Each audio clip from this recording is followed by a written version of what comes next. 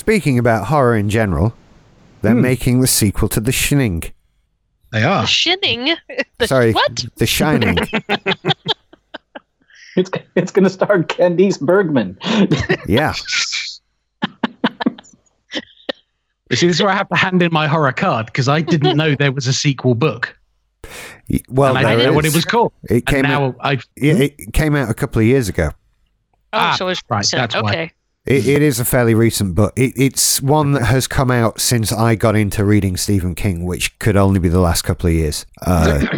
It's come out to limited fanfare then, because I'm in so many horror groups, and to have no one have mentioned it until now, but isn't necessarily a good sign, is it? Well, I don't know. It depends, because he writes a lot of books, you know, and they don't all get talked about a lot. And yeah, I suppose if you're talking to people about horror movies, they're not going to really talk about Stephen King stuff until it's made into a movie. And not all of them are good. That's the problem. Well, most of them are not. I think is, yeah. You could count the good ones on one hand. True. Let's do that. The Green Mile, Misery, Shawshank. We're only allowed one more. Was it Dolores? Dolores Claiborne. Yeah, that was actually good. Shit, we've moved into two hands now, Jen. Well, what about Stand By Me? What about Stand By Me was one of his. And Stand By Me. Okay. Carrie, Salem's Lot. Salem's Lot was good. TV series. Yeah. We're on to 7 here. I like the movie Christine. That's a movie that needs a remake. Is that the one with the car? Yeah. Oh, I don't know about that. It's just a good monster movie. The ones that are a bit fantastical don't seem to work as well in film. What about Cujo? Did you guys like Cujo? Scary Dog. Didn't see it. Oh, the one with Dead Zone, is it? The one where he can see Christopher Walken? Yeah, that's it. That was a good one. Yeah, that was good. Yeah. Mm-hmm. No, you forgot the best one. What? Maximum Overdrive. Oh, God. Speaking of cars, anyway. So that see. So I was going to say, as a King as an author, I've only read Salem's Lot. I can't think of any others in between. But recently I got the audiobook for it, since loving the remake movie. And it did nothing for me. It was so long. I mean, yeah, there's good bits, but there's far too fucking much of it. And I know perhaps I'm very, very behind the curve with it, but I do feel that he don't half waffle on. And that puts me off in an author. Maybe I'm too microwave generation about my reading, but he is wordy. It's a slog.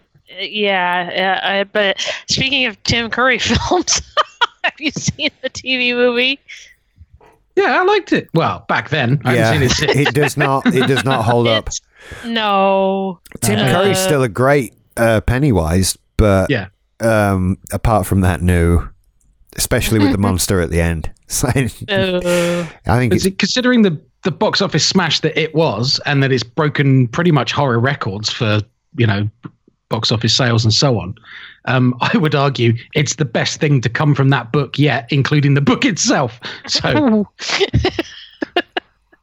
please, if you'd like to stone me, it's a little pot of horror. Well, we get the second half in I believe next year in 2019 is when the adult part comes out.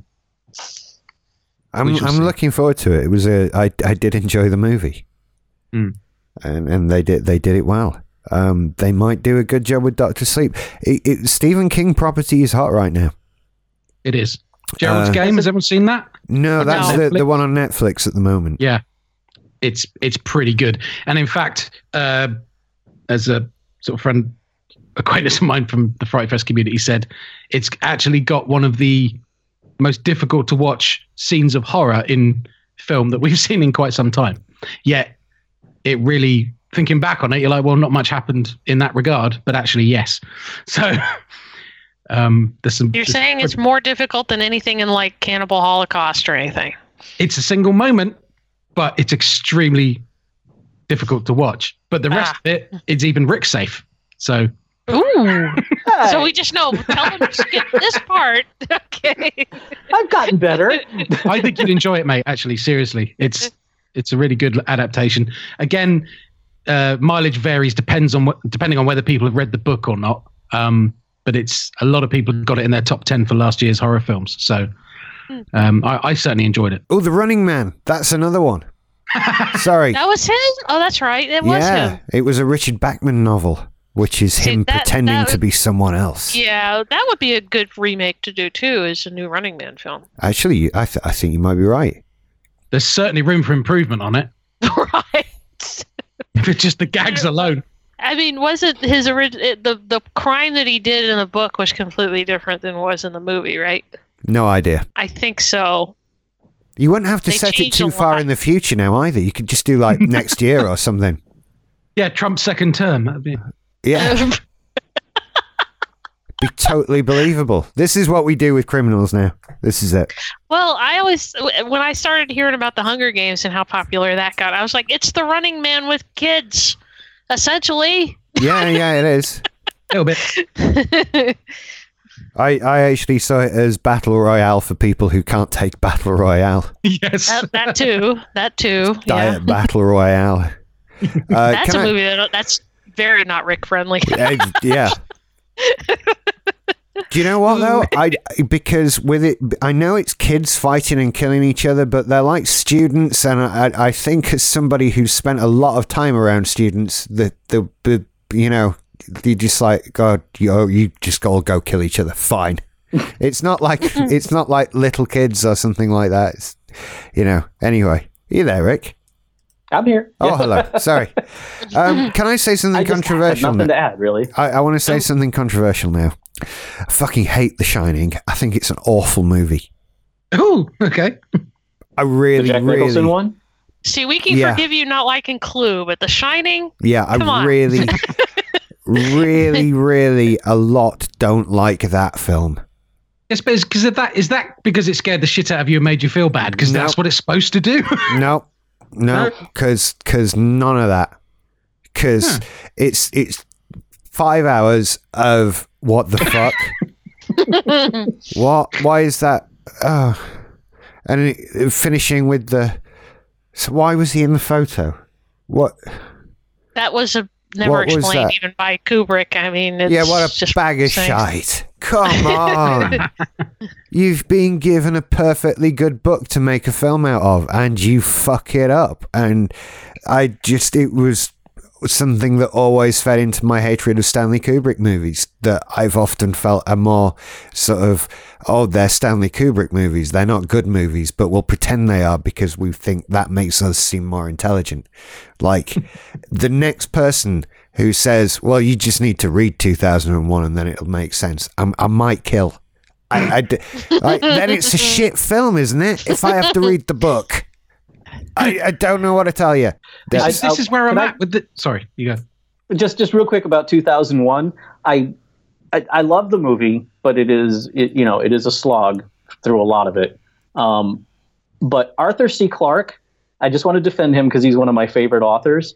Mm-hmm. I'm not saying that you need to read the book to understand the movie. I'm saying that Clarke wanted it to be a science fiction film, and fucking Kubrick wanted it to be what it ended up being, and wouldn't let Clarke help with the edit. And when Clarke saw what came out, he's like, fuck you, I'm writing what I wanted this movie to be. I was going to say, didn't the book and the movie come out almost simultaneously? Yeah, one wasn't based on the other. It was just, it was more a matter of, I only just found this out recently, that Clarke was furious with Kubrick about the movie, especially that ending.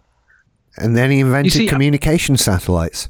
Go figure. You see, I'd be more inclined to read that book. And now this news came out today, and my initial reaction always is, oh, there's a sequel book. I should read that. Oh, but I haven't read the original book. So I should read the original book and then the sequel book before this film comes out. And then my thought was, no, fuck off. They're Stephen King books. I'm not going to read either of them. I'll just watch a movie and see if it's any good.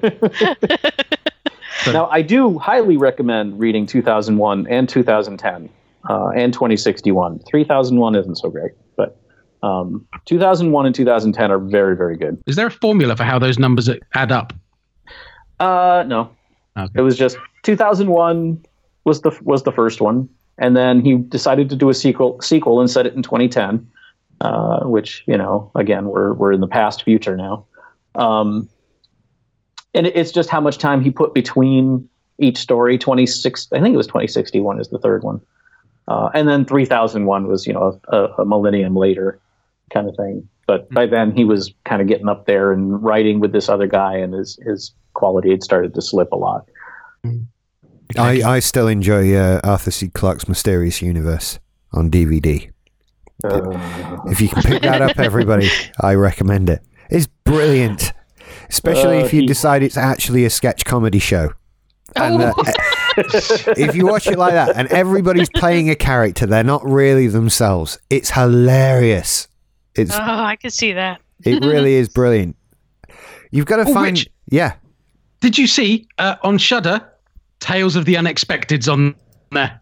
I did see that it's there. I don't have a particular nostalgic kick from it, but I did see that it's there. Oh, okay. Is that the one that Frakes hosts? No, that's... the ones that, if they're real or not, kind of... that show. No, Frakes was like 10 or something. Tales of the Unexpected was written by Roald Dahl, of all people. And it was sort of an anthology show, you know, that would be on at night, and it had a very famous theme tune, and it had a very famous opening credit sequence, which was silhouettes of naked ladies dancing. Nudie ladies. So like any other James Bond intro ever. Yeah. Okay. Yeah. but sort of way more so. Like it was just for no reason, here's some naked ladies, and very just silhouetted, not in darkness with a laser pointer on their boobs kind of thing, like in Bond openings. But the story is just mainly stuffy people in suits doing things. There's like nothing to do with that opening sequence at all. Yeah, it's totally meaningless. And so it was kind of, I don't know. I don't think my mum and dad ever watched it. You see, mine did, and there's a couple I sat in the room and I watched, and because they're a bit out of limitsy, they're a bit weird, a bit Twilight Zone. So I can't even remember what the stories were, but I remember going to bed really messed up by a couple of them. So I now have to watch all of these to find out which ones they were. I jog my memory. Go, yes, it was this that fucked me up. Now I'm fine. I've seen one, I think, and that's it. And it was something about people on a plane hijacking it or something. I don't know. I might have seen that one.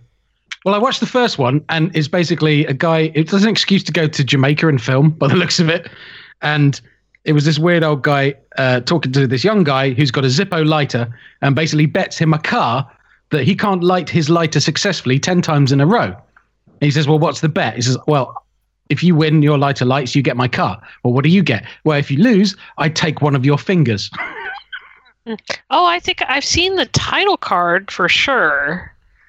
It does not seem to be available in the States anywhere. It's on. There's a few episodes on YouTube. Just saying. Okay. I'm not surprised. But Peter Cushing was in it. Yeah.